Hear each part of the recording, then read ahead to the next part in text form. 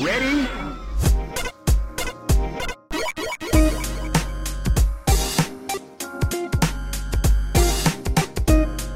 Hello and welcome to Rhythm and Pixels, a video game music podcast, episode 20-2.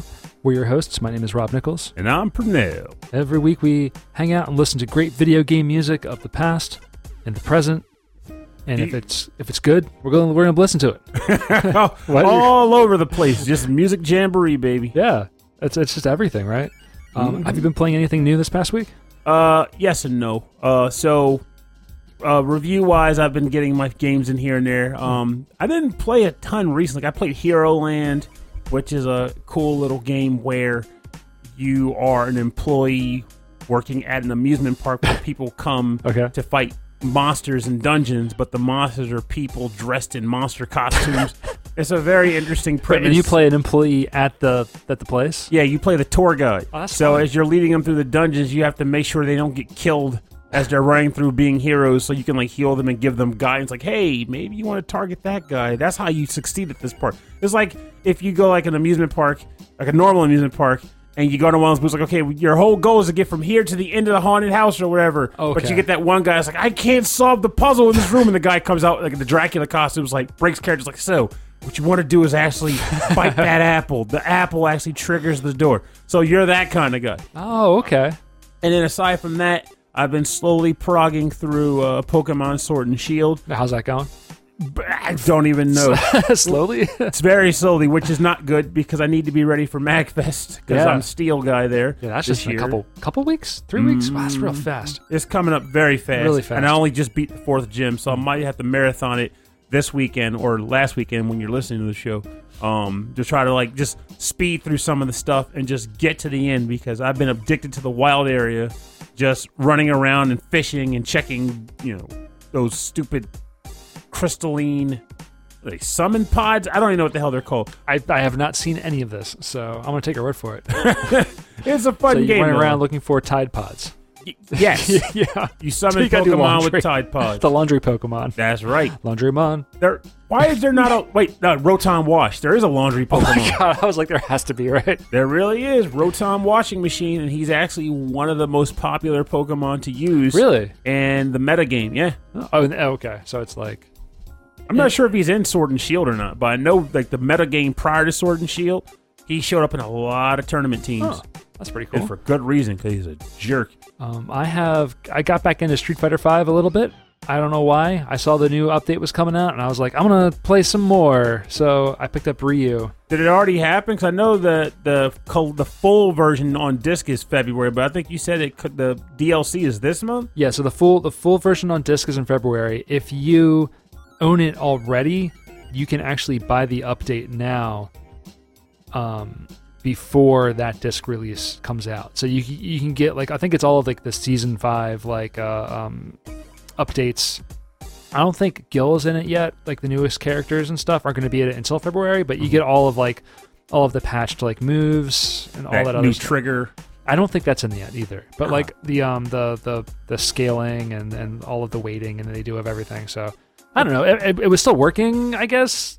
The first night I went to put it in, I had to do an update and it took over an hour. And then I finally got the game going. Mm-hmm. And then all of the servers were down because of the update. So I couldn't play online. It was really frustrating. But it's just you beating training dummies in anticipation so that when you actually get online, you just burst forth with rage and just like decimate everybody. Yeah, it was. I was like really thinking, am I going to play this again? So my main, probably my main when I first started playing ended up being Cammy because I like how much faster she was than everybody else. And just Cammy. And it's Cammy. She's cool. But now I'm thinking like I want to change it, so I'm gonna stick with Ryu. It's gonna be Yammy. I'm gonna play Jammy. Or Hammy. I'm Jammer Lammy. I wish. It should be Lammy. How is that not a fighting game? That'd be so good. But before we chase out, I want to mention this because it just came to mind, or not came to mind, but it reminded me that I should say it. So for folks who are thinking about this, i.e. patrons and whatnot, usually we say at the end of the episode, but just figured knock it out. So we were talking earlier about the Patreon episode. Yes. And it's going to be, it may not be at the same time as normal. It might be like the very first week of January because with the holidays being what they are, it's going to get a little wonky donkey. Yeah. To plan that both for us and for you guys. However, topics, boom, got them. I got the topic for this month, and I'll just tell you the topic for next month, too. Though, obviously, I can just bring it up again next month. So for our Patreon stream topic is...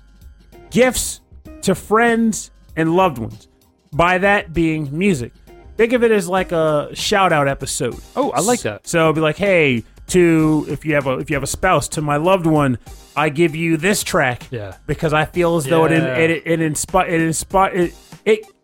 way it sounds makes me think of you when I listen to it. Or this track because it reminds me of you. Or this track because you need to get in gear. Yeah, anything. We could do it like old school radio DJs, where it could be like, this one goes out to such and such because they gave him free guacamole when he was at Chipotle. Nailed it. Yes, perfect. That'd be fun. I like that. I can't wait for that one. So that one's going to be gifts to friends, loved ones, Romans, countrymen. Yep. And then the next one for January will be a little weirder, but fine-ish.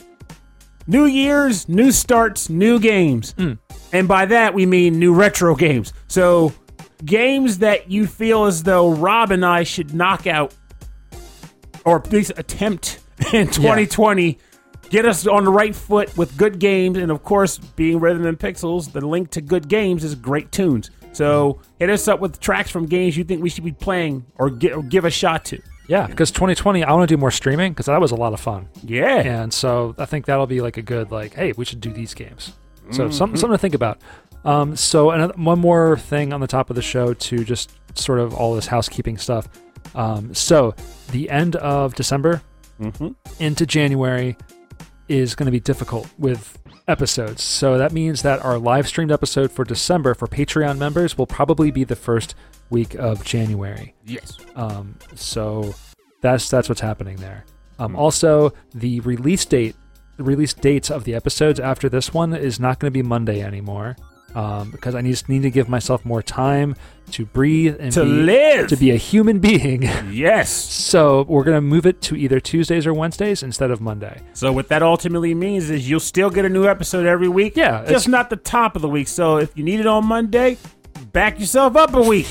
Get it on Wednesday, listen on Monday. Just back yourself up. Just back it up a week. Back it up. Yeah, so that's it. I mean, it may not sound like a lot to you. It means a lot to me. So we're going to do that. So after this week, that's when it'll be coming out. It might be some short. The next two episodes might be a little bit shorter as well. Just again because Pernell's traveling, and then I've got work stuff and holiday madness, and then more holiday madness, and then MagFest madness. Boogaloo. Which there might actually be some fun specials from that because so many of your favorite podcasting friends will be at MagFest this year at the same time. Like Rombo, the dancing dice, and I don't know, that other guy, the one with the shirt. And He'll be there. And Bleeding Gums Murphy. We all loved him. Wow, no one loved Bleeding Gums Murphy. Dr. Marvin Monroe. So yeah, that's what's going on this year. Life be crazy. Life being crazy. But this week's episode topic is the PlayStation. It's the 25th anniversary? 25th anniversary of the PlayStation brand. The PlayStation 1. The brand, right. That's right. This is the very first PlayStation. Pernell, what was your experience with the first release of the PlayStation? Well, actually, it's funny you asked that because I think about that a lot, and just in general. So the PS1 came out back in. Let me see. I actually wrote it down because I was going to mention it with the song. The system came out in America on September 9th, 1995, which is funny because I honestly thought that Sega was the only one that nailed the 99-bit, but 9995 versus 9999. Anyway, this came out on that date. I didn't even know it was coming out. I heard nothing of it. Even though I got game magazines, I never read anything about this system. Just happened to be at a friend's house one day. What were you playing at your time? What was your game jam? On the PS1? No, before the PS1 came out. Around the time that came out. What were you Super playing? Nintendo. So you were on the Super Nintendo. Yeah, I'd skipped the Saturn because I believe the Saturn came out in 94. I'd skipped the Saturn because it was too expensive and I ain't had that kind of money. I was broke. Yeah. But Super Nintendo was still kicking out some amazing titles such as Mario RPG. I don't think Chrono Trigger had come out yet. I'm almost positive Mario RPG had come out by then or it was near coming. Anyway, point is, there were still hot titles coming out on this console, and I was still playing them. So I didn't feel the need to upgrade. Also, Genesis I was playing as well. Yeah, and the N64 wasn't gonna come, but it wasn't released until '97. Yeah, it was a rumor at the time. It was Wow. still. I think this was still when they were calling it the Ultra 64, and they were talking about how great it was going to be. That's right. Yeah. But I get to a friend's house that a month or so in, and one of that friend's friends brought over his PlayStation, which he had purchased, and he had a few games. He had, well, one of which I'll name for my first track later, but he had Jumping Flash. He had. Actually, I feel like that may be the game I'm going to name. He had Jumping Flash. And that's it. He may have had other games, but I don't think about those. That's just, ESPN Extreme Games. He had that too. And I was playing it, but I wasn't really feeling it. My thought back then was how a lot of our younger listeners now were probably feeling about when Microsoft hit the scene, which is, where's this guys? Yeah, we got Nintendo, we got Sega. What's Sony jumping in for, right? Get back to making televisions. We don't want you. Get out of here. It's crowded. And then out of nowhere, you see how that turned. They pretty much started squashing faces and taking names. Yeah. And there's all she wrote. So when the PlayStation was released, I wasn't playing a lot of video games. I had a Sega Genesis, and I was playing a lot of that. But in I think this was high school. We were in high school. I got really involved in Atari. So I was into retro games, which I guess these games are now retro. But I was into retro games. So I was collecting Atari 2600, collecting 5200 and 7800 games. No Coleco. No. I only had so much space in my bedroom. So I was playing a ton of Atari at the time. And then suddenly one of my friends was like, you know what, like, I said, what were they playing? I think they got excited for Final Fantasy VII, and that's when I started seeing all my friends having this thing. Mm-hmm. And then I believe it was 97. I think it was either 97 or 98.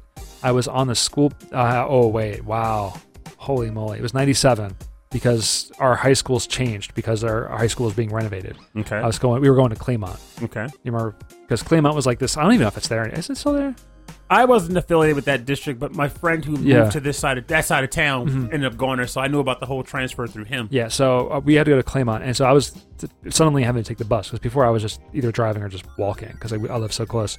And this kid on the bus, he was a year younger than me, he was trying to make some money for a school trip. And so he had a PlayStation with an extra controller. He had Wipeout. It was either Wipeout or Wipeout Excel. That tells you the date that it was in. And then like some Madden game I didn't care about. And he was going to sell it to me for like $50. Ooh. And I was like, oh my God, I actually have the money. I can actually do this. I'm like, in my mind, I'm like, I haven't had like a legit game system for myself like ever. I don't know where this guy got this PlayStation from. They sell it for like $50, other than the Atari that I got at a flea market. And like the Genesis, which was technically my brother's. So I was like, yeah, I'll do this. And I immediately fell in love with Wipeout.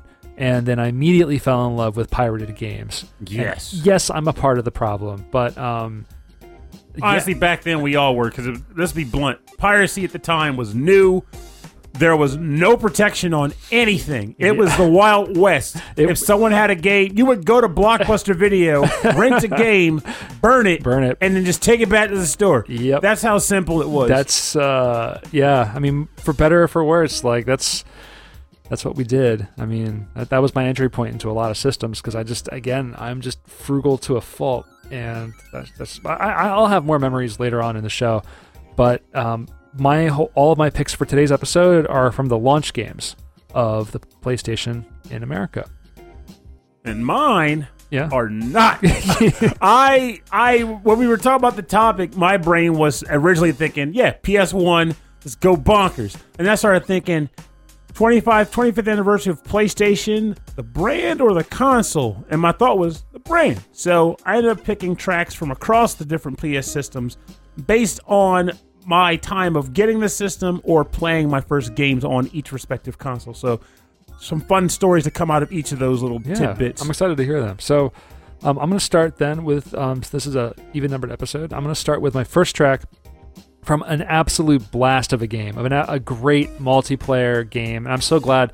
I had no idea it was a launch title. And it makes sense, because like all the launch titles, like there's like the launch titles range from fighting games, kind of fighting games, shooting games, racing games, and then this game, which is kind of like, you think about it, it's kind of like a kart racer. This is Twisted Metal for the Sony PlayStation.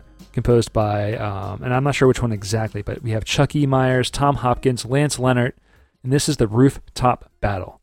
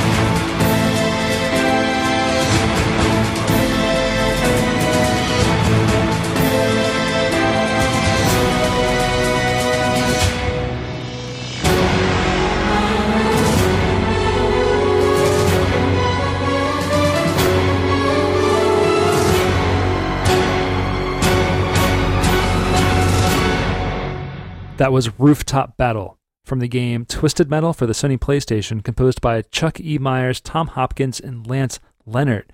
That is just the biggest track ever in a game that's just you driving around in cars, shooting missiles at each other.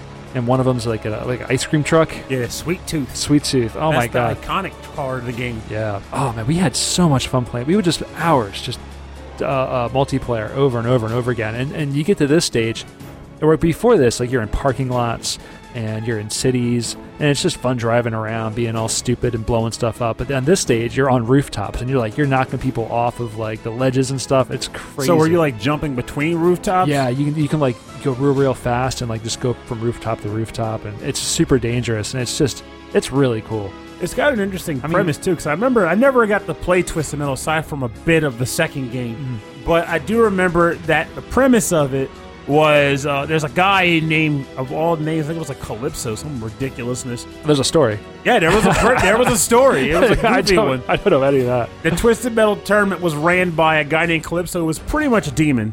And the whole concept was like, if you win the tournament, he'll give you anything you want, like a prize.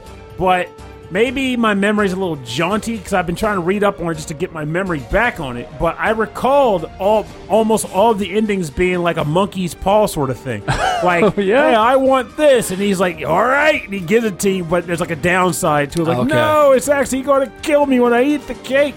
I mean, I treated this game like a fighting game. It's like, yeah, there's a story, maybe, but like the fun was just playing with your friends. Like it felt like a kart racer, but I mean, you go back to look at these old 3D games now, they're hard to look at. They're dark and kind of gritty, and like all of the angles are kind of jagged. Like it wasn't like they didn't look great, but they were just fun to play. It's all about the fun, though. All about the fun. So we're gonna. I mean, the PlayStation was like that, right? Like a lot of these games are just they were early 3D, but 3D. They were beyond like say what 3DO was attempting, where it was like mostly 2D. But cause I barely dabbled with the 3DO because it was a monkey. Yeah. It was an irky. But this is a time where they were like, okay, it's a CD system, but we're not going to make a whole bunch of full motion video like garbage, right? Yeah, they were officially stepping out, and like that's why like a lot of the early PS1 games, there's always that question of like, do these games hold up?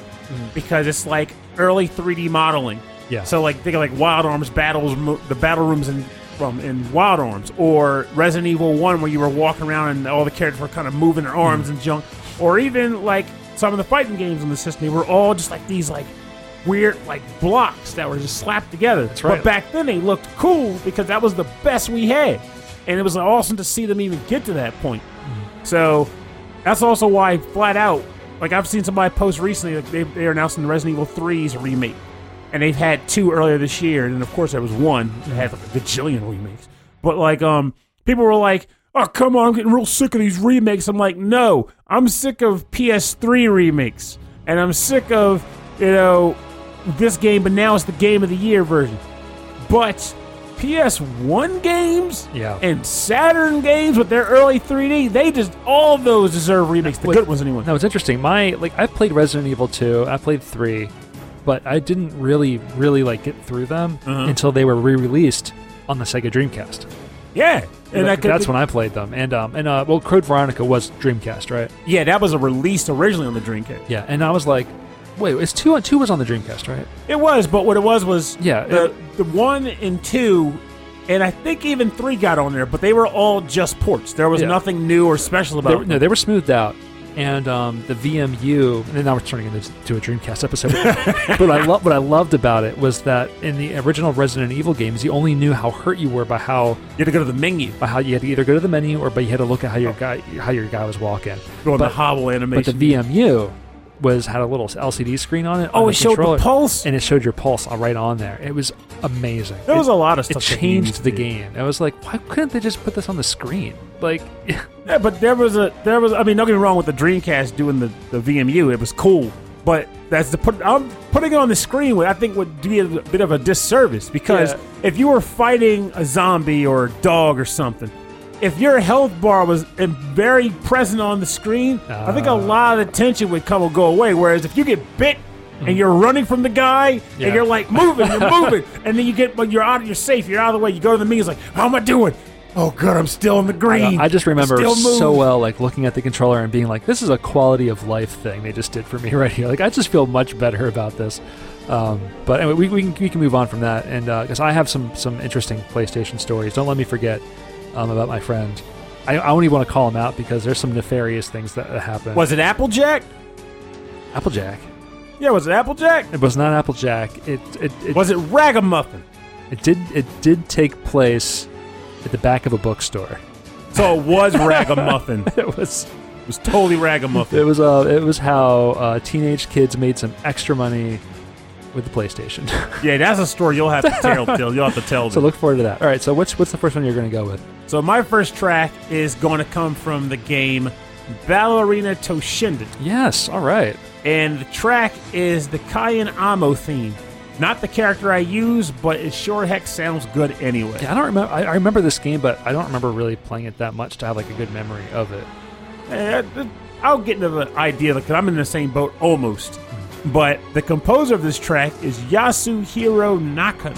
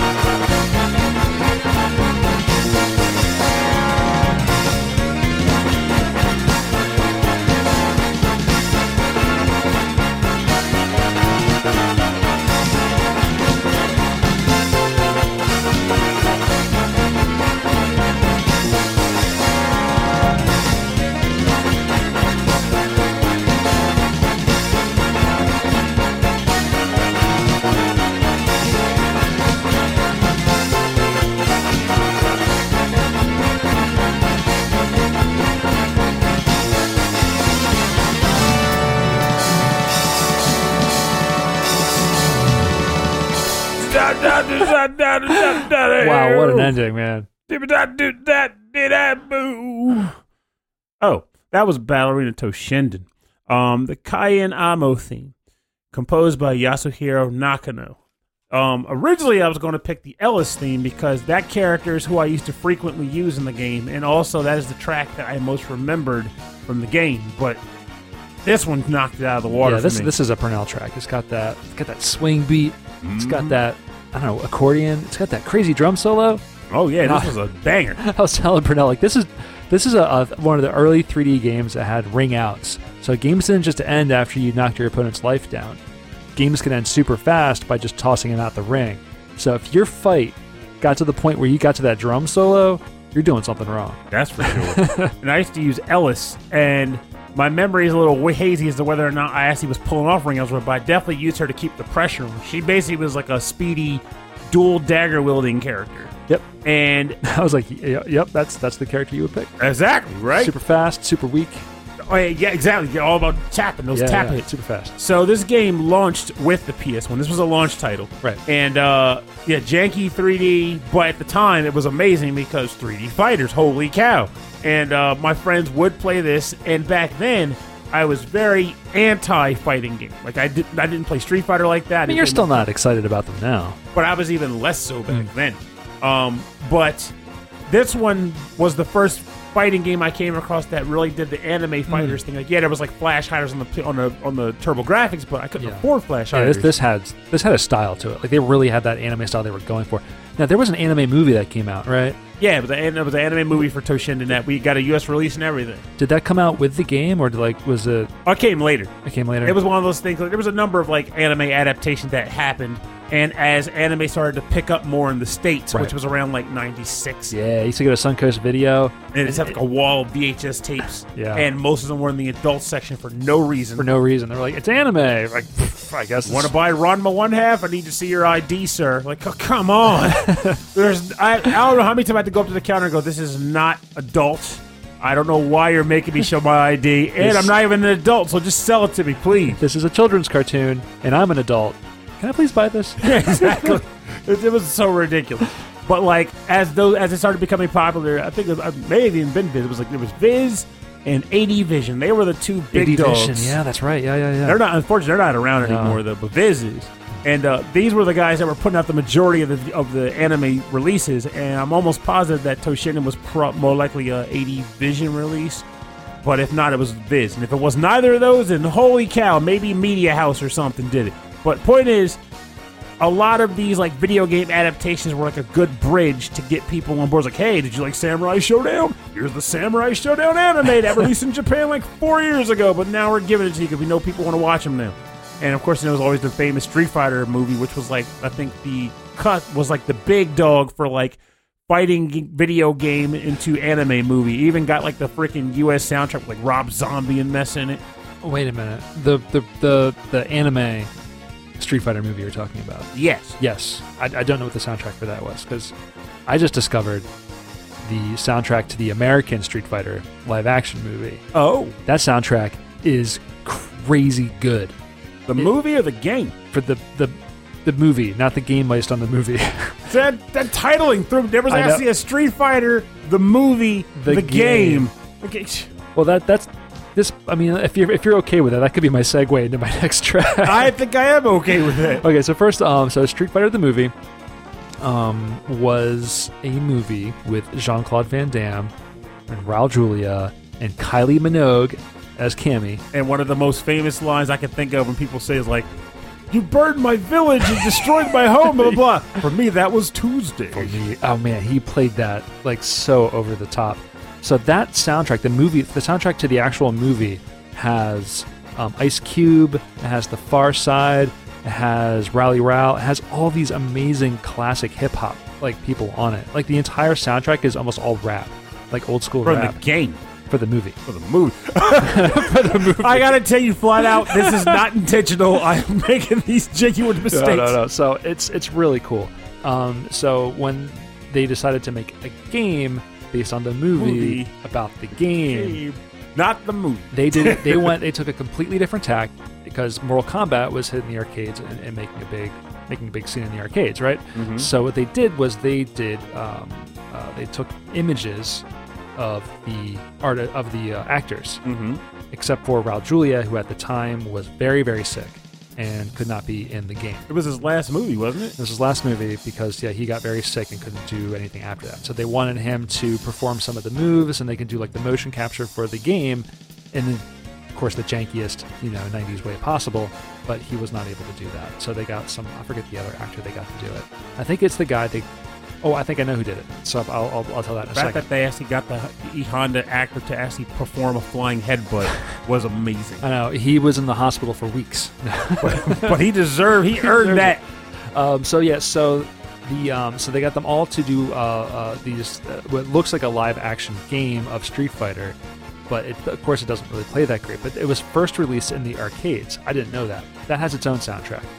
Then they took that and they ported it to the Sega Saturn, the Panasonic 3DO, which is how I first discovered it, and then also it was a release game for the PlayStation. It was a launch title. It was a launch title? A launch title for the Sony PlayStation. I didn't know this. And I believe that this one also has its own soundtrack. It's not credited at the end of the game. It's not credited in the manual. Not even like a bun sort of deal? Nowhere. I even reached out to the powers that be, Electric Boogaloo. And I mean, I'm like, he couldn't find anything. If you can't find it, then it doesn't exist. I don't know. So we know it's Capcom, though it was developed by Capcom. It was produced by Acclaim. Okay. So there's some weird stuff going on there as well. So the days of Acclaim and Galoob and. So this does not have Ice Cube on it. No, this does not have The Far Side. That's this does not have Ice-T? Nas. This is Iced coffee. This is a Capcom produced music. This is a Capcom produced music. It's iced coffee. So I chose the theme for the character that's not in the original game. This was originally intended to be like the face of Street Fighter. They wanted to make this character be the this is the new Street Fighter. This is like like they're bringing it to a new generation. That sort of deal. Exactly. But instead, we got Jean-Claude Van Damme as the all-American Guile. Fight for what's might American. The Muscles from Brussels is actually our all-American hero. But this is this Captain Sawada, who had like 3 scenes in the actual movie. Oof. And they made him a character in the game. But was he a good character in the game? He's hilarious. I'll link you to some playthroughs of there's a YouTube show called Super Couch Fighters that's amazing, and they pick him over and over again because he's so funny. But no, he was in the movie. I believe it's this actor who did the motion capture for M. Bison. Oh, Since Raul Julia was too sick to actually do that. In Japan, this game was also released, but it was not released as Street Fighter the movie, the game, because Street Fighter the movie was an anime in Japan. So they called it like something else. I think it translated to Street Fighter the Real People movie or something like that. It was a dumb name. The game. Humans that punch. Yeah, but it's still released there. And still they actually had reversed the names again. So Vega and Bison Balrog, they were all flipped around again. Still wish I understood why they did that in the first place. I think it's because M. Bison and Mike Tyson were too close together. That's a good point. That's my guess. But anyway, so I'm Michael picking, Bison. This is the theme of Sawada, my boy Captain Sawada from Street Fighter, the movie, the game for the Sony PlayStation. The soundtrack. And this is actually, I really like the soundtrack. It's like one of my favorites. But the composer is unknown, so we can't credit them.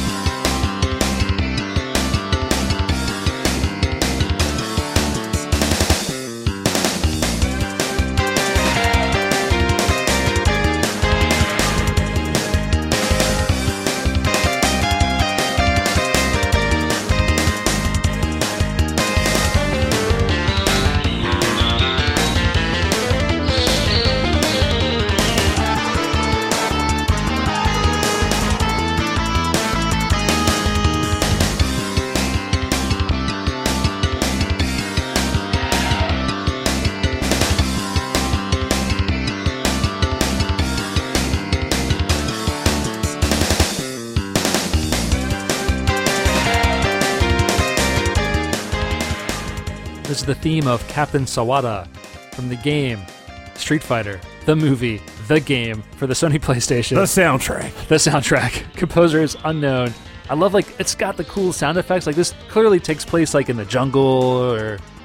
I love this. It's neat. You got the elephants, maybe. Maybe there are elephants in the background. Like, I feel like I need to listen to more of this OST. It's good. This is really good. Yeah, this is Capcom. I mean, this is, like, classic Capcom. This sounds good. Mm-hmm. I love this, actually, too. It's like a marimba or something. It's really neat.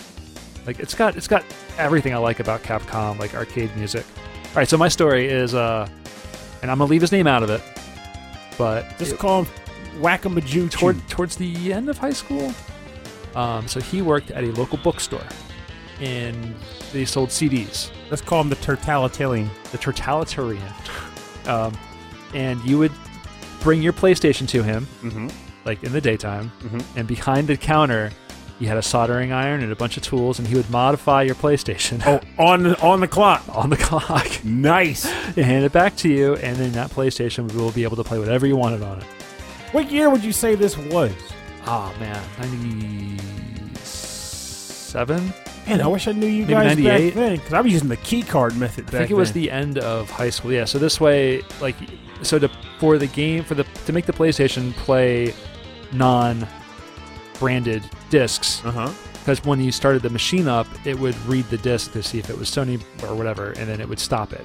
So the way to get around that, I think you it was probably like you probably stuck like a thing into it. Yeah, I used to use the spring and the key card method. Though if you didn't have those, some people flat out use paper clips. Yeah, you stuck a paper clip in it so that the tray, the CD tray stayed.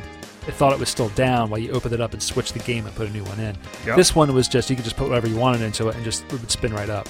So it would ignore the check. Yeah, and so he made a little extra money on the side just by doing this. I think I still have it. I think it's still in the basement. It's a gray PlayStation with a little mark on it. I made it with a Sharpie, so I remembered which one it was. Nice. I just kept it forever.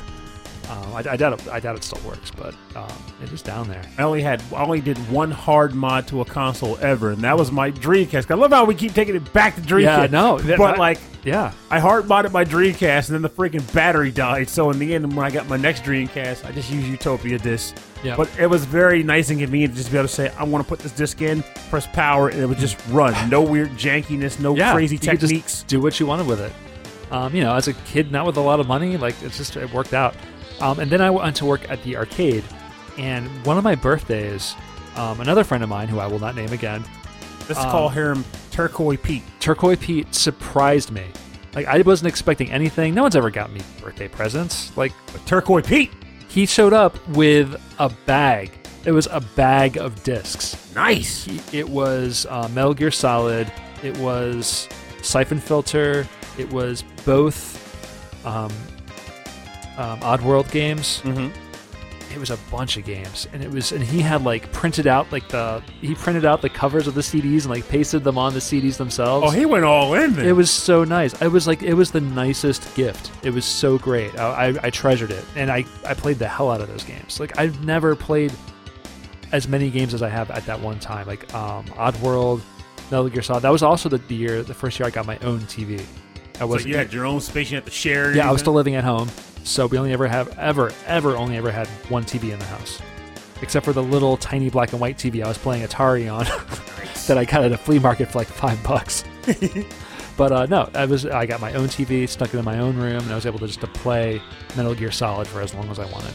It's interesting to think it's back so on those interesting. days. I look back and I'm like, man, I was poor. Hey, I can relate. I had no money. I think back, it's funny because, on one hand, I would say the same thing, but I think it's just the way the circumstances played that made it different. Because what happened was, my family didn't have a lot of money, but I lucked into a good job at 16, because my mom worked at a bank, and she was friends with a former bank employee that ended up getting a job working for Core States. That's the most Delaware thing ever. Pretty much. Yeah. And it was hey, if your son wants a job, we process credit card payments here. So they just threw me in there and I got a job working there. So it paid very well compared to what kids... that uncle, right? That uncle was in the games too. Yeah, he used to... Up until the when the PlayStation came, he was already beyond it. But with Super Nintendo and Genesis, though, he was number one. Yeah, that's awesome. He gave me everything. Yeah. But by the time the PlayStation was a thing, my luck came in the fact that getting this job, I made enough money that I was I can afford my own food because I was buying my own groceries at the time, and sometimes my clothing actually. But I was like, I can also afford to get cool video games. So I was buying a lot of games, almost every game. And what ended up happening was I learned about the magic and fun of burning. So what would happen is I would go to Blockbuster and rent a bunch of games, and I would burn them at home. But what would get weird is that it should also be said that at this time, CD burners were not super common. Yeah, they were rare. And the ones that we had were like running at such a slow speed 2x. that every once in a while they didn't work. You would spend like hours burning a disc only to find that it failed and you'd have to do it again. It's actually funny to think back on those days now, because now you can burn a disc within minutes. But back then, if I were to burn a PS2 game, a PS1 game, which was never more than 600 megs, it could take me about 3 hours to get it done. And then I'm rolling the dice on if it worked or not. Like, if you bumped the computer, you could ruin it. Yes. There was a, I was like in a high school like band, I'm doing air quotes, in a band, and we recorded some music, and just getting it on a CD was a triumph. It was like no one walk around the computer while it's burning. But like getting it on a CD was like, it felt really good. It was like, this is a thing now. Like, our stupid noises that we made can now be played in a stereo or a car. It was glorious. Yeah. Playing music in classrooms and stuff. We did that a lot. Yeah. But like, I would go out and I would burn all these games. Yeah. I'd have like a spindle of games. Yeah. And all my neighborhood friends were all impressed. Like, man, they used to call me like the whiz kid and the genius because I was the guy that could get all these games for them. But for me personally, I would take them home and I would try these games out. I'd put them in, like, I'm going to play this game. And then I'd put it away and go back to the games I bought. That was when I learned that my attachment worked weirdly with this stuff. Like, I was more interested in playing the games I bought than the burns. They were just kind of there to say, I got all the games, but I ain't playing them, but I got them. That did change, though, when importing became a thing. Right. Because imports, one, cost a stupid amount of money. Now, you said when importing became a thing. Do you mean to say it's when you discovered JRPGs? No. I mean, literal imports. Like, when I went to... what's that convention? NecoCon R in 1999. I met a couple of particular people, Lynn Brown and Eddie LaHecca, and a number of individuals who at the time were like the only scene for like Japanese rhythm games back then. And they introduced me to Poppin' Music 2 and Bust a Groove 2, which at the time I didn't even know got a sequel. Yeah. So when I learned it got a sequel, I lost some of my stuff. I was like, how do I get this sequel? It's like, well, it's only in Japan, but there are ways. We got to find a way to get those. We'll play those on stream. I still own it. But to get those on a stream. I still own it. Yeah, I know. We just got to figure out all the wiring. Touche. But yeah, like, I mean, it was just amazing to play these games, and I wanted more. So it was much easier to have a friend say, I got Pop Music 2, I'll burn you a copy. Or, I got Pop in 3, I'll burn you a copy. So I don't have to worry about fighting importers to get copies of games. That's how I was able to get all the DDR versions, because the American DDR on PlayStation didn't come out for... First of all, it didn't come out until forever. Wasn't the first one DDR Canamics or something like that? Canamics. And that was like, where are all the good songs? But when that came out, like, I think we were already playing 5th Mix. And 5th Mix ran at 60 frames a second. Which, I mean, it's just arrows moving on a screen, people, right? Like, how hard is that? But Canamics was still like the janky, like 30 frames a second. Like the timing was. Like, I would postulate that the first good home DDR game didn't even happen until the PS2 with DDR Max. 5th was good. I gotta say, 5th was. I say when 5th came out, 5th and Extreme were the first games where you could actually like time and play well play for score well. So 5th Mix, but then that would mean 5th Mix, and then Max 2, and Extreme. Yeah, that's right. Yeah, then Extreme. Extreme's my baby. that's the one I love. But I put so many hours into Max 2 though, like an insane amount of hours into Max 2. Because Max, when Max came out, the only arcade machine I knew about was the old Fun and Games arcade way up close to New York, up in New Jersey. Oh, not the Break. No, it was further than the Break. It was up, and it was called Fun and Games. And then the Break got Max 2. And then Max 2 showed up pretty much everywhere. I actually used to play Max 2 at the Exton Mall. Those were the days, man. Like traveling the old school on Exton adventures Mall. For music games. Yeah. Wow, we used to do that a lot. Yes. I feel like that. Like when I first went back to round 1, it felt like the same. Yeah. Like I was like driving like, wonder if they're going to have what I want. I wonder if it's going to be there ready to play. Oh, you'll love this, by the way. Okay, yeah. So they just opened a round 1 in Towson, Maryland, right? Yeah. So I'm thinking, yay, they'll have music games. Maybe they'll get the popping that we didn't get because, we're stuck with 19 or whatever, which sounds much worse than it actually sounds much better than it actually is. But turns out they got nothing. I think you were the one that was telling me that there's like a DDR pad material shortage or something going on. And apparently it's there because they've got no dance machines. Yeah, Japan's they've only are releasing so many machines to America. Like they're the only ones producing them. They're only releasing them so many places. And they definitely put the squeeze on them because they haven't gotten them. They have no dance machines. They only have 2DX apparently. That's the only rhythm game they got. No Pump It Up, no Dance Rush. Nope.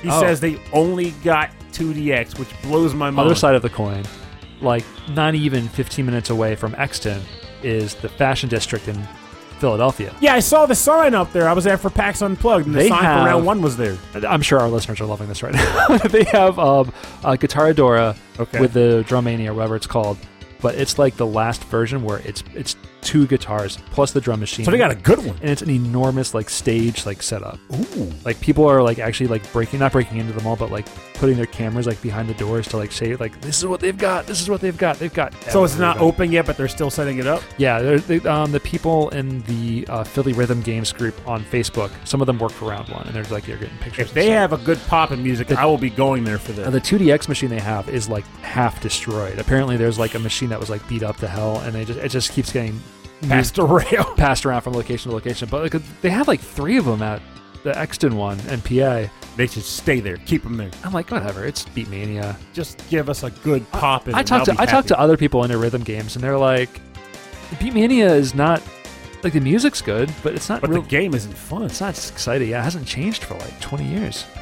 Yeah, I'm Beatmania. I don't enjoy playing. I like the music. If you could put all that music in pop, and I'd be a happy camper. It'd be different. Yeah, 9 buttons. No whack-a-mole. Yeah, whack-a-mole. All right, we should keep moving on.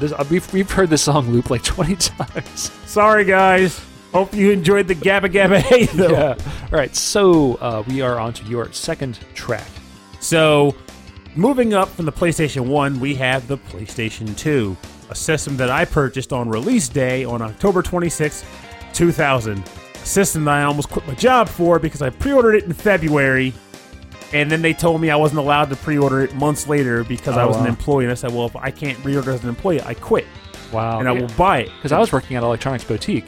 And we were in the same mall at the time. Mm-hmm. Yeah, so it was amazing that they were trying to pull them. I was like, no, I want my system. Give it to me or I quit. Mm-hmm. So I got it. And then I'll tell the rest of the story when the next track is playing. But let's get to the nitty-gritty. Yeah, I didn't know talking. The Adventures of Cookie and Cream. Ooh, good one. Boss 4 from the water stage. Torpedo the Jerkbag Fish. That's not the name of the track, but that is where it's from. The composers of this game are Kota Hoshino and Ikuya Ichinoke.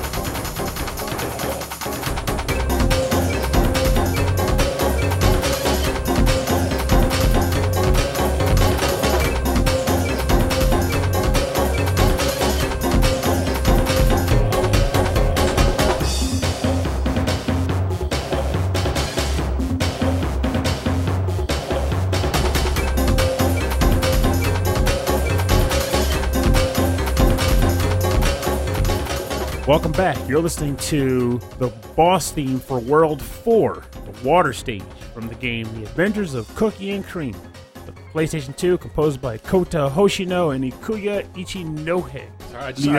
I just moved the microphone in the way of the paper. What's going on this side? I was like, the microphone's drooping. Again, I need to get a new boom. So Cookie and Cream was not a launch game for the PS2. Yeah, you introduced this game to me. Yes, and this was actually one of From Software's earliest games. Oh wow! Yeah, no one talks about it, which is sad because this is one of my favorite co-op games. Now, when PS2 came out, I purchased it again on launch, but most of the games on launch didn't really appeal to me. There was like this one game based on an anime called Orphan, which I didn't bother to buy. Oh, that was an anime? Mm-hmm. Oh, weird. And there was Evergrace, which I for some reason didn't jump on. I think that was also From Software. Yeah. That was like a first person but RPG. Mm-hmm. Yeah.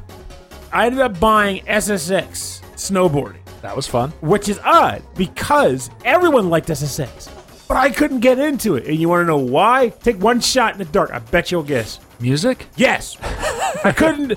It was all licensed stuff that I didn't care about. Yeah, I was into it. And while they did have, even though it was a cool mechanic at the time, I didn't appreciate it, which was how when you went up, like got airtime, the music would just drown out. Yeah. So not only was I not enjoying the music, but it was also drowning out when I got airtime. I was like, I'm not feeling SSX. Instead of making the music adaptive with different like pieces of melodies changing here and there during certain points of the game, it actually like created like it would like filter the sounds and do all this weird stuff based on what you were doing. Yeah, it's like almost like you're like being up in the mountains or whatever. It's like it gets quieter, like sound dampens. Yeah, and then you get just like whoop, boom, and you're back on the track. It got me. I was way into it. But a Cookies and Cream, that was a game that was 2 players but on the same controller, right? Not exactly that. You could do that. So the way and then maybe it was the way you showed it to me or the way I read about it was that you actually play 2 characters at the same time. Yes, using each of the dual analog sticks. And that's what I was thinking. That was kind of cool. You pretty much nailed it. So I'm sorry, I'm getting like a cold or something. So snort, well, snivel. I'm sure I'm awesome to listen to. Nasally, I'm messing with you. So so this was the first game I bought post SSX.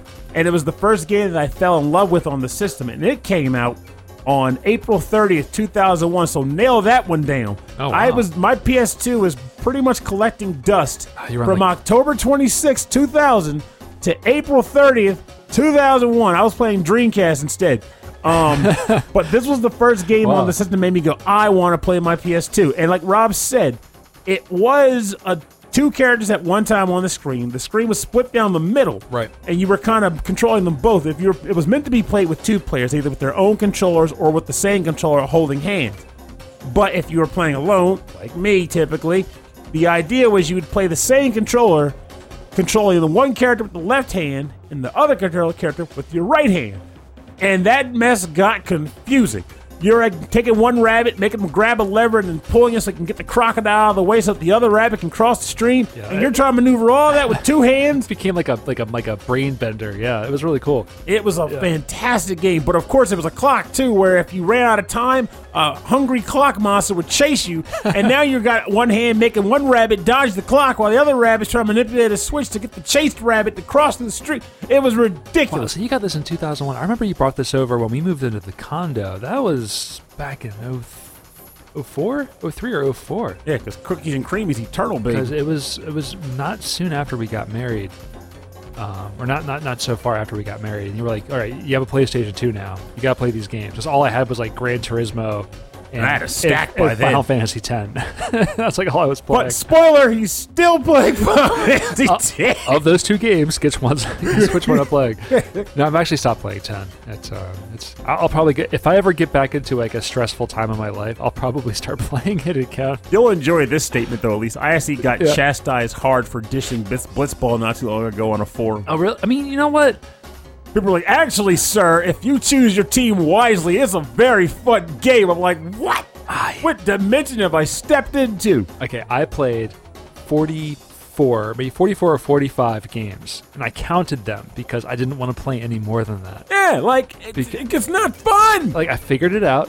I understood where the challenge was coming from. I realized it's like a sports game. It's a sports game. I'm not into it. Yeah, like it's not even a fun sports game. Like I get what they were gunning for, I get what the attempt was, but just because they nailed the intent doesn't mean the intent is fun. I'll say this: I learned how to cheese the computer just to get through the matches, if I didn't learn that and actually had to like play through the game proper, it would have been so much longer.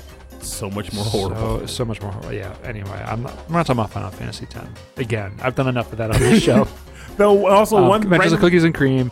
You coming to my house saying you and Christy are gonna love this game. We played it a few times. We didn't really get into it for whatever reason. Because I was trying to get them into it. Like, this is a great couples game. And since I don't know anything about being a couple, I'm gonna give this game to a couple to see what they think. Like, look at this game.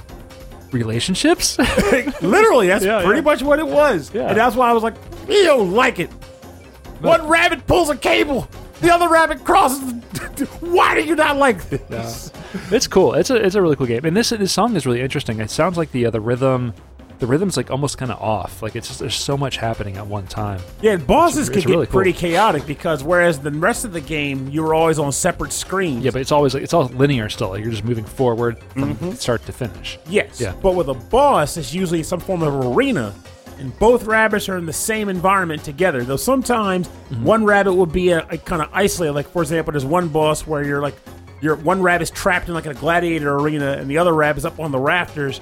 And the arena rabbit has to lead the boss towards like these like wooden pillars. And then the upper level rabbit has to like drop pillars on top of the monster when he's running under him, stuff like that. So in the case of this boss, I barely remember him, but I know he basically was like jumping out of the water and trying to eat you, and like you were like trying to basically have to pull a cord. It was weird. Anyway, the point is, boss fights in this game were very hectic because you were trying to figure out one, what the heck they wanted you to do because they were like puzzles in a sense, right? And then two, coordinate yourself to make both rabbits do what they're supposed to do to lead bosses and feet. I love Cookies and Cream. Yeah, no, this is another one I kind of want to play again. Like, it's still good. Like I would like to play this again with you because I feel like we would be good at like coordinating with each other and yelling at each other. I will say that we went to Matt's a while back and we played Lovers in a Dangerous Space Time. I would play that today. That was awesome. But we also played Overcooked. Also awesome. It was good. Because you and Matt knew what you were doing, I felt like I was just being like a sous chef. That's right. They're like, Rob, go here. Rob, go there. Rob, go here. Rob, go there. And I'm like... That's one of the best things about Overcooked. This is just work. Like, you guys are having fun. I'm Gordon Ramsay in that game, and I'm not ashamed to admit it. You're an Indian sandwich. Take the plate. Move it over there. How hard is it to make a salad, all right? I put the ingredients there for you. Just chop it up. Both cursing like a sailor, so yeah, Gordon Ramsay. Yes, that game brings it out of a person. Like, what did I tell you about cooking properly? What are the 5 steps of proper cooking etiquette? Do it quickly. Do it effectively. Don't step on rats. Don't spill the food. Get 3 stars. And watch the tutorial. Watch the tutorial. I love that game so friggin' much. All right, so let's move on to my final track. This is from one more release game. It was called Raiden Project. So Raiden was an overhead vertical shooter in the arcades. Raiden Project, I think, was a collection of the Raiden games for the Sony PlayStation. So this one is called, if I have the right one in front of me, is the first stage from Raiden 2 called Repeated Tragedy, which is, they've all got crazy names. And this is for the Sony PlayStation.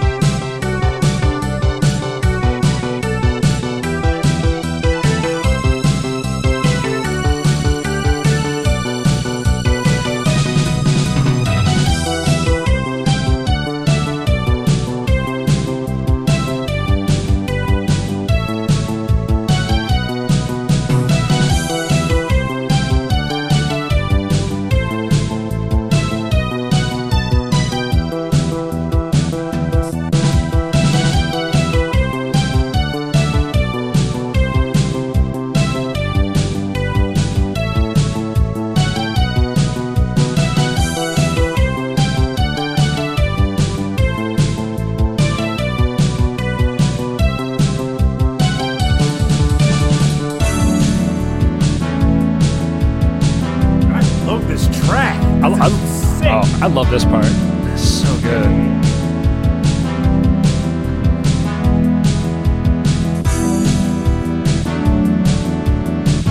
Let's go through it one more time. Just this opening. Love it.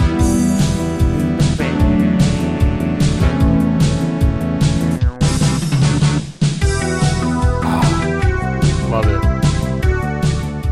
Man, I love that. This is called The Repeated Tragedy, which is the first stage from Raiden 2 on the game Raiden Project for the Sony PlayStation, composed by Go Sato, credited as Rise. This doesn't sound anything like a tragedy. This thing sounds immaculate. Good. It's really good. So my guess is that, because Raiden 2 was also in the arcade on its own hardware, so like you would imagine how an arcade game would sound in the 90s. This sounds way cleaner. So I think that they like arranged it on like the original synthesizers and then recorded it CD quality for the game on the PlayStation, because it sounds really clean.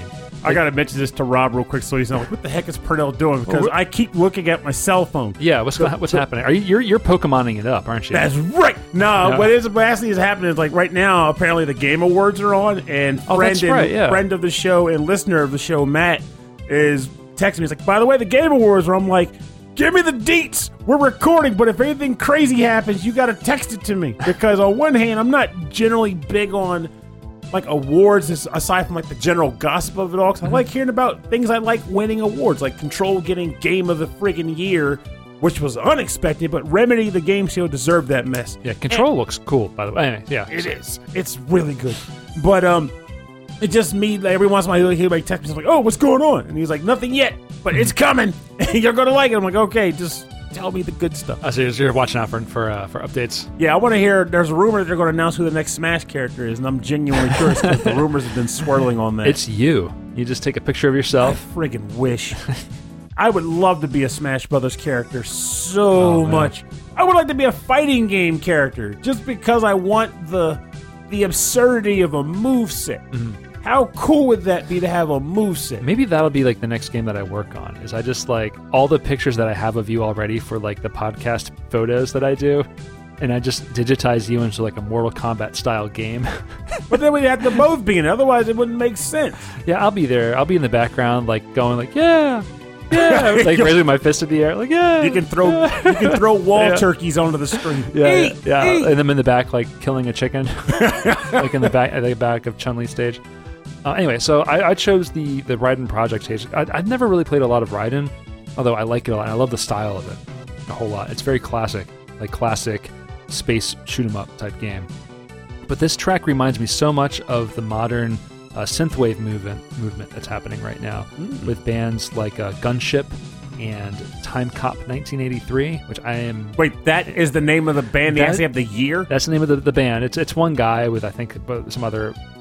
guest artists, but it's called Time Cop 1983. Hey man, your music is awesome. What do we call you? Time Cop 1983. Is that the year you decided to make music? No, it's so good. It's just the year so I want to be known under. But when you hear these opening chords on this track, like it's so big, it's so smooth, and then the first lines of that keyboard hits, it feels good. To me, it feels really good. And then there's really cheesy sounding drum fills. Don't you call it cheesy? Yes, that's pretty cheesy. That is a masterpiece. They're pretty cheesy. It made me feel like I was back in the 90s, radically skating down that cool half pipe, looking for the next big curl, making up words that don't make sense. But remember, man, all those things. Like, I don't know about you, but like the PlayStation was just hooked up to a TV and just those TV speakers. So like we weren't getting this level of like hearing the full surround, like hearing the full stereo, hearing the full spectrum of like the bass and the treble. Like we were just hearing like what was coming out the TV speakers. Back then I had a 25-inch Magnavox, which I bought with my very last KB Toys paycheck.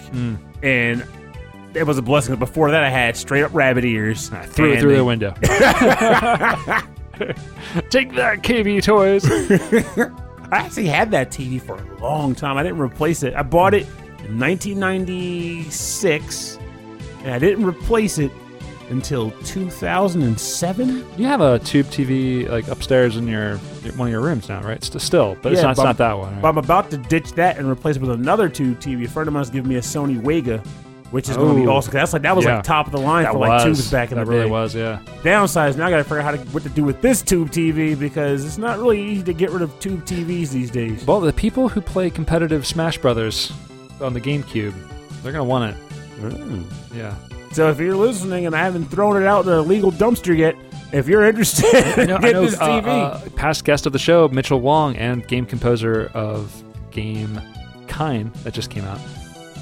They love Smash. I don't know if they play that version of Smash, but I'm always like Melee. I was like, competitive Smash, go for it, but they might be into it. So we're on to your final track. And so we've gone PlayStation 1, PlayStation 2, PlayStation 3. Ooh. Probably one of the more humorous of the PlayStation releases because there's a history behind that, which I'll get into while this awesome track is playing because as many times as I can listen to it loop, the better. So this comes from the game Disgaea 3. I want to say it was Absence of Justice. And the track is titled Modern Times, composed by my buddy Tenpei Sato. He's not really my buddy. But he's your like buddy. No, it's your buddy. He's your buddy. We never even had tea together. You send him Facebook messages and he keeps ignoring you. That is true. You know he's reading it. He's reading. He's happy he's getting the messages.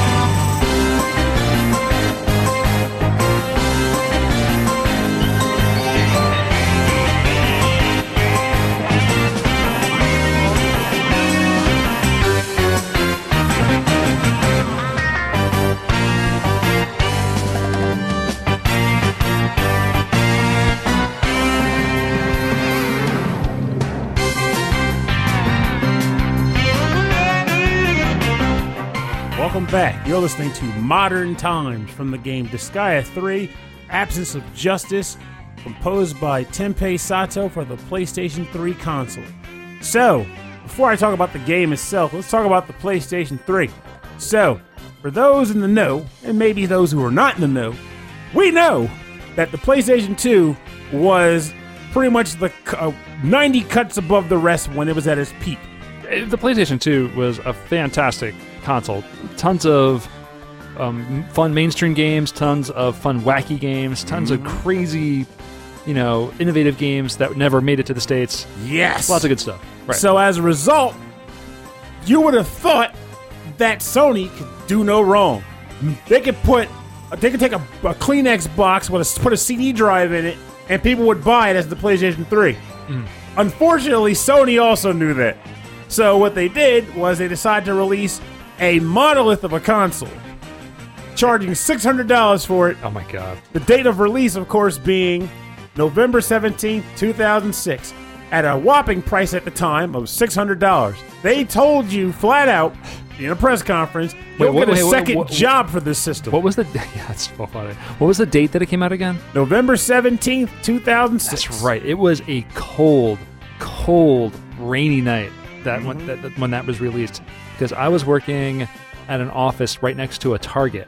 And the night that came out, people were camping. Oh, they lined up? They lined up and they were camping in front of the store. There were tents and people in sleeping bags in the street.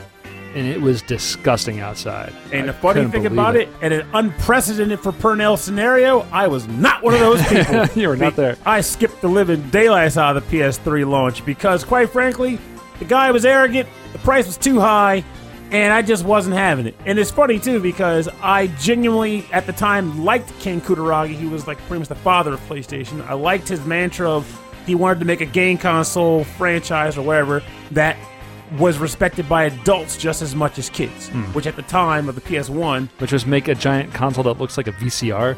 Oh, PS1. That was his vision back in the PS1. Okay. He wanted to have a console like that. But like with the PS3, I was like, no more. I'm not paying $600. Get a second job. Kiss my butt, Ken. I ain't getting down with that. Massive crabs for enemy damage. Whatever the heck that crazy line was. That was a famous like press conference line. They were interviewing. I wasn't following games at that time. It was like a game called Kenji. It was like, hit the crab's weak spot, hit the massive enemy crab's weak spot for massive damage. Some funny line that people still say sometimes. But I ignored this system for a long time.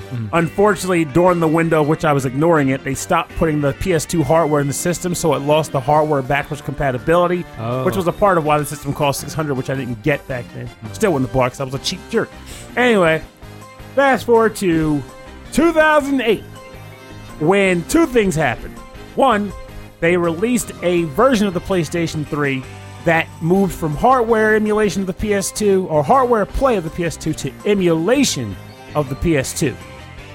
A little bit of a price cut, coming with Metal Gear Solid 4, which I've still never played, and announcement of Disgaea 3, a franchise that at the time for me could do no friggin' wrong. Okay. I was obsessed with Disgaea games.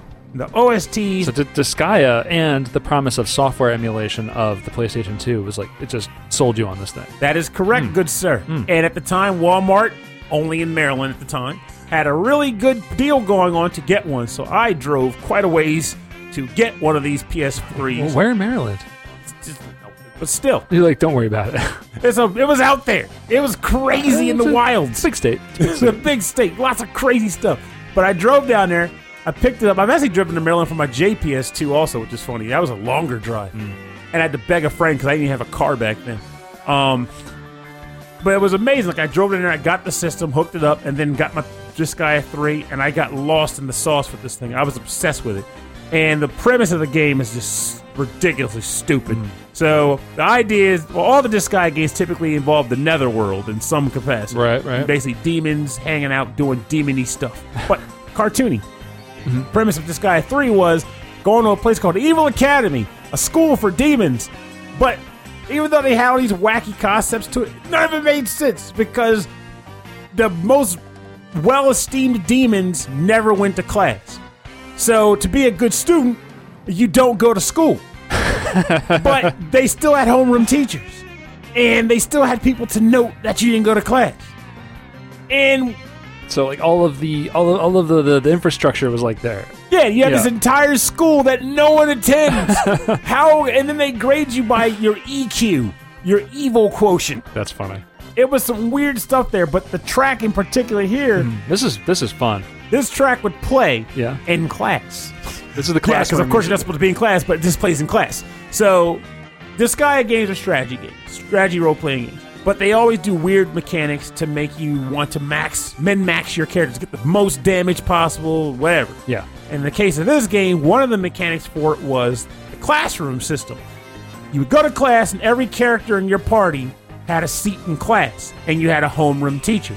Each homeroom teacher affected the kind of stats your class would actually build up as they leveled up.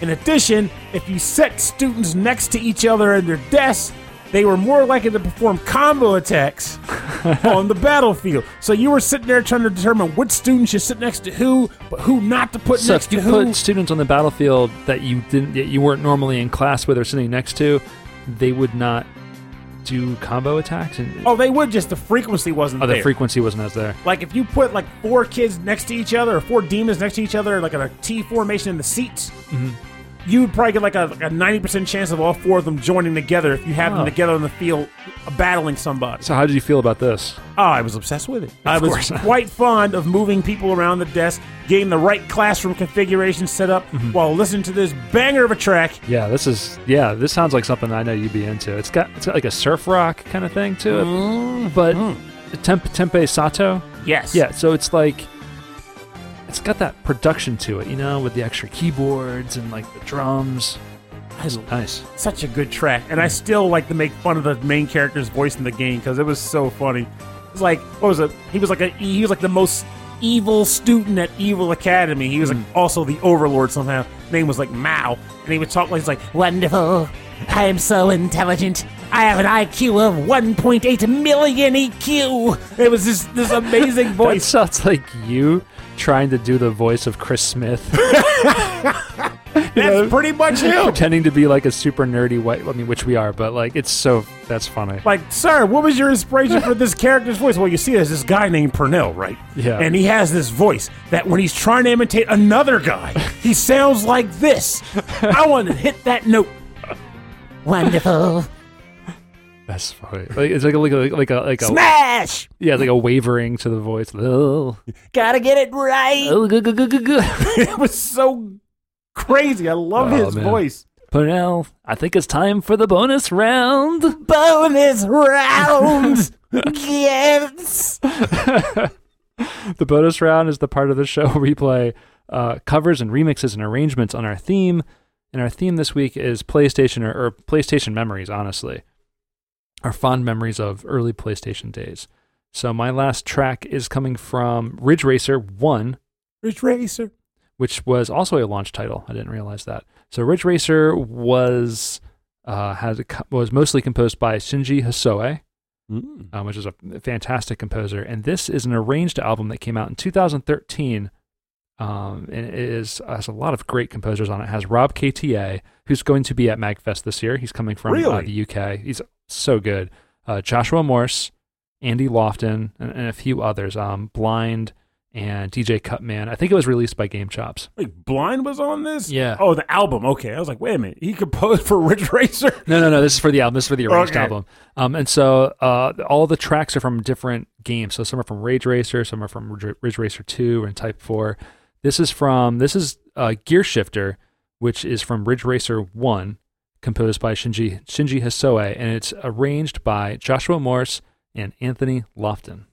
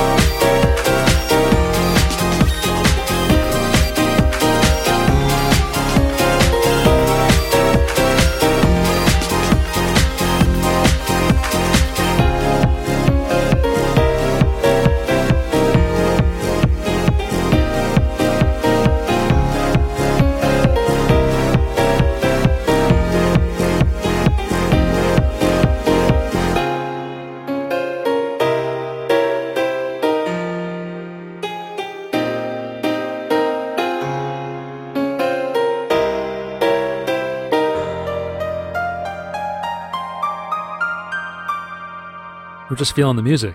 I was feeling the groove. We were both feeling it. That was Gear Shifter from the album Ridge Racer, arranged 2013, composed by Shinji Hisoe and arranged by Joshua Morse and Anthony Lofton. That was one heck of an arrangement. That's so good. I mean, it's got like the synthesizers, the drum beat, the guitar, the piano. It's all there, man. It was a perfect amalgamation of glorious jazz, chiptune, dance music. It's like it's all popcorn, gravy, green beans, turkey. I think it's dinner time. All the stuffing. I don't even even like stuffing. All the fixins are in there. That's so good. So yeah, I hope you enjoyed it. I'm surprised I haven't played more from this album. That's about to change, I wager. Yeah, I think so. All right, so you brought something a little different, right? Yes, and I'm not going to say what it is just yet. I'm just going to announce what the track title is. This is from the game Castlevania Chronicles. It is Bloody Tears. We all know what Bloody Tears is. And it's composed by Akihiko Honda. Or Akihiro Honda. I'm sorry.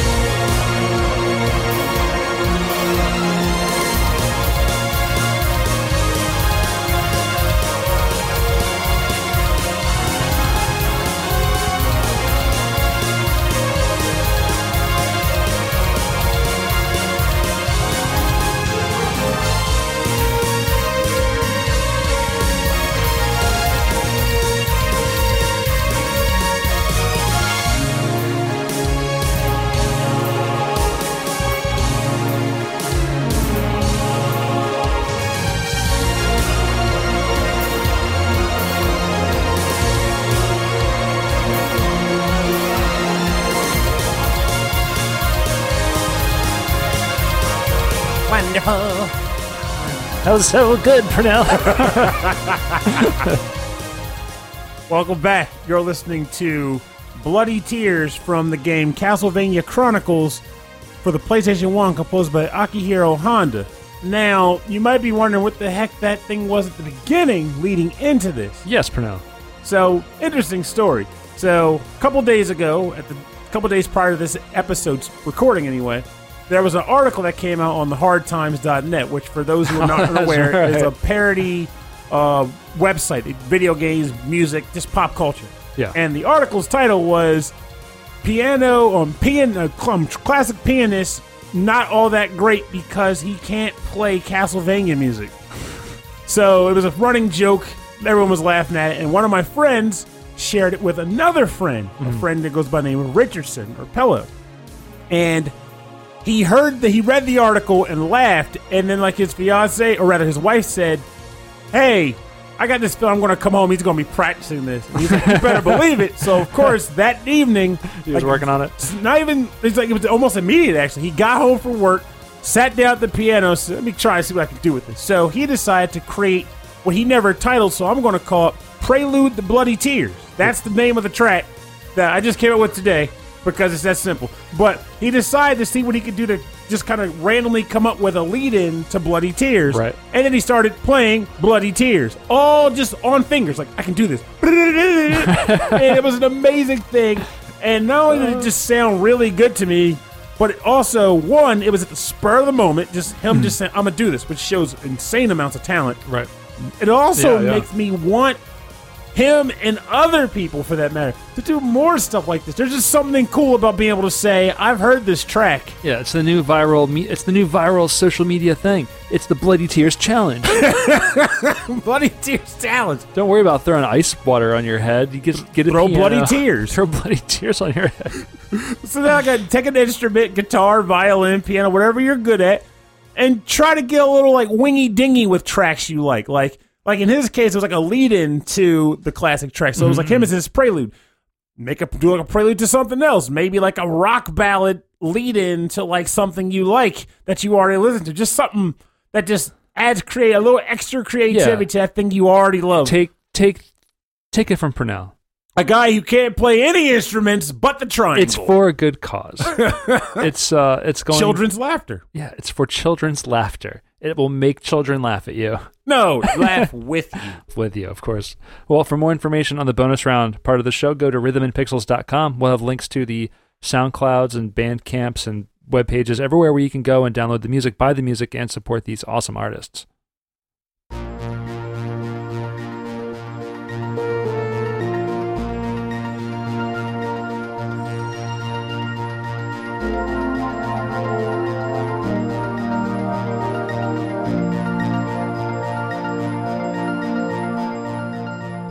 Thanks for joining us on episode 21-2 of Rhythm and Pixels. This is we're calling it the PlayStation Power Hour. Powerful. It's a very powerful episode. And wonderful. I love this. It's a beautiful... It's such a beautiful track. That's a great episode. This is really like just you and I like getting all nostalgic about pleasant PlayStation memories. Yeah, it's like it was a fantastic system franchise, and so many wonderful games have come through this machine that have been the foundation for a plethora of memories that are carried to this very day. Oh yeah. And I stand by my belief that if it were not for the PlayStation's success and how things took place on it, JRPGs in America would not be where they are right now. No, that's true. I feel like the Sony PlayStation is where they really got hold. I mean, the Final Fantasy VII, I think, has really introduced more people to it. Mm-hmm. But even like leading up to that, like there was Wild Arms, Sweet Coatin', well, Beyond the Beyond, but we typically don't speak of that. But there was just this boom, and it was all on account of that machine. And like you said, Final Fantasy VII was the juggernaut that just finally said, you know what? These games can be profitable there. Let's release a crap ton of them. And then we got everything, including things like Night and Baby and, I don't even know what that Eternal Eyes. Just a lot of random games you would have never seen come out in America up to this point. And a lot of them are probably worth some money now, huh? I wonder if I could, maybe that'll be the episode image if I can find it. I took a picture years ago of every PS1 RPG I still own, the cases of all of them. And I think I have like 50-something. And I know a couple of them are worth money, like the Arc Lag Collection, Lunar 2. So find that picture, or take a picture again. I think our listeners might be interested in that. Yeah. All right, see if I can dig it up. But if you'd like to get into contact with the show, if you have any track suggestions, if you have episode title suggestions, or if you're an artist, if you're a remix artist or a cover artist, we'd love to hear from you. Send us an email. rhythmandpixels@hotmail.com. And we do read all the emails that we get, and it always feels good when we see them. And we will respond in kind. No, we will respond. And if you want more information about our show, full track listings from all the episodes, access to every episode, and links to all the other fun stuff that we're doing, go to the website, rhythmandpixels.com. And that's a good spot to go. There's also a link to our Discord server, which I suck at using, but man, I need to get better. Yeah, it's fun. And you know what? From there, go to look up the VGM Podcast Fans Discord. Yes. You can get that linked from Facebook. So you can catch us on Facebook and Twitter and Instagram. It's Rhythm and Pixels, all one word. And there's Pumpkintopia. And there's also the group, the VGM Podcast Fans group on Facebook. There's a lot of good, friendly people there. It's really nice. And the Discord, there's a lot of conversation happening there. Meet other people, and talk to them, and share music and share happy memories. It's really inclusive. Everyone's just really friendly. There's no like gatekeeping. There's no people like let's keep it friendly. Saying like I'm more of a nerd than you are. There's none of that. It's really friendly. So check that out. And if you'd like to support the show, just tell people about it. Christmas is coming. Give podcast this year. Rap sound. Wrap it up. Just the box opens up and this booming bass comes out. Ooh, Rhythm Pixels. Perfect. Those cards that like you can record into it and you open it up and it like sings to you. Open the cup. Ready? Ready? You open it up and remember. That would be great. That'd be really good. And remember, Merry Christmas. Or if you don't want to do that, you can also support us by going to patreon.com/rhythmandpixels. And there, the money goes to help pay for the equipment, pays for the just pays for everything, which is great, and it also keeps us going. And you also get a access to a live streamed episode of the show every month. It's just a regular episode, but you get to hang out with us while we record it and submit tunes if you're interested. And you get to submit some tunes, definitely. I always forget about mentioning that part. And we also like to give a shout out to all of our Patreon members at the end of the show. So we like to start with that Nick Walker, Mike Myers, new patron, Andreas Mielberg. Thank you very much. Andreas Melberg. Thank you so much. Welcome aboard. Dan Loughton, Phantom Jest, Steve Miller, The Autistic Gamer 89, Cameron Werma, Christopher Shenstrom, Bobby Arson of One Up Funk, Wicked Sephiroth, OK Impala, Kung Fu Carlito of the Heroes 3 podcast, which we might be doing some more with him in the audio space. Oh, yeah. And it turns out that I am kind of tangentially working with him in the game development space, so it's cool to be working with him. Michael Bridgewater from the Forever Sound Version podcast. Brian Pitt. Chris Murray. King of Game Trade and Transfer. My God. That guy beats some games. Yes, he finishes them up. He sweeps them up. We'd like to thank Bruce Irons of the Mad Gear. Ed Wilson of the VG Embassy podcast. He just has a podcast out with another Patreon member of ours, Bedroth, that's all about symphonic and orchestral music. It's really good. So go listen to that. Alexander Proudfoot, Davy Cakes, The Dude, The Last Rican, Bedroth, again, Jupiter Jazz, Solus Sanctuary, Mix Six Master, Damian Beckles, Joe Vasallo, Chris Steenerson, Alex the Messenger, patron saint of all VGM podcasts, and David Smith. Thank you all very, very much. Thank you so much for your continued support of the show. It all helps. Every little bit helps. Thanks for being wonderful people. You're all wonderful. And you're very appreciated. Yes. Believe that. Maybe for Christmas, I'll say your name twice. In a box. Anyway, that's it. I think so. Our next few episodes is going to be all about the best of the year, the best of the decade, the best of you. I'm even trying to think of possibly a bit of a contest or a sweepstakes bit, but if I can think of it, I will let it be known on the next episode, most likely. Yeah. As a sort of, hey, it's Christmas, do a Christmassy thing. So we'll see.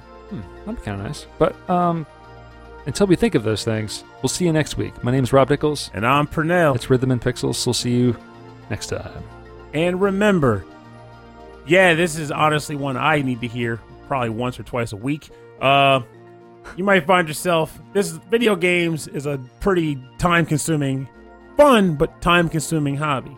And you might have your moments here and there where you might find yourself thinking, man, I really should have been doing something else with that video game time. I could have been an astronaut. I could have been a soccer star or something not as far-fetched but also authentic.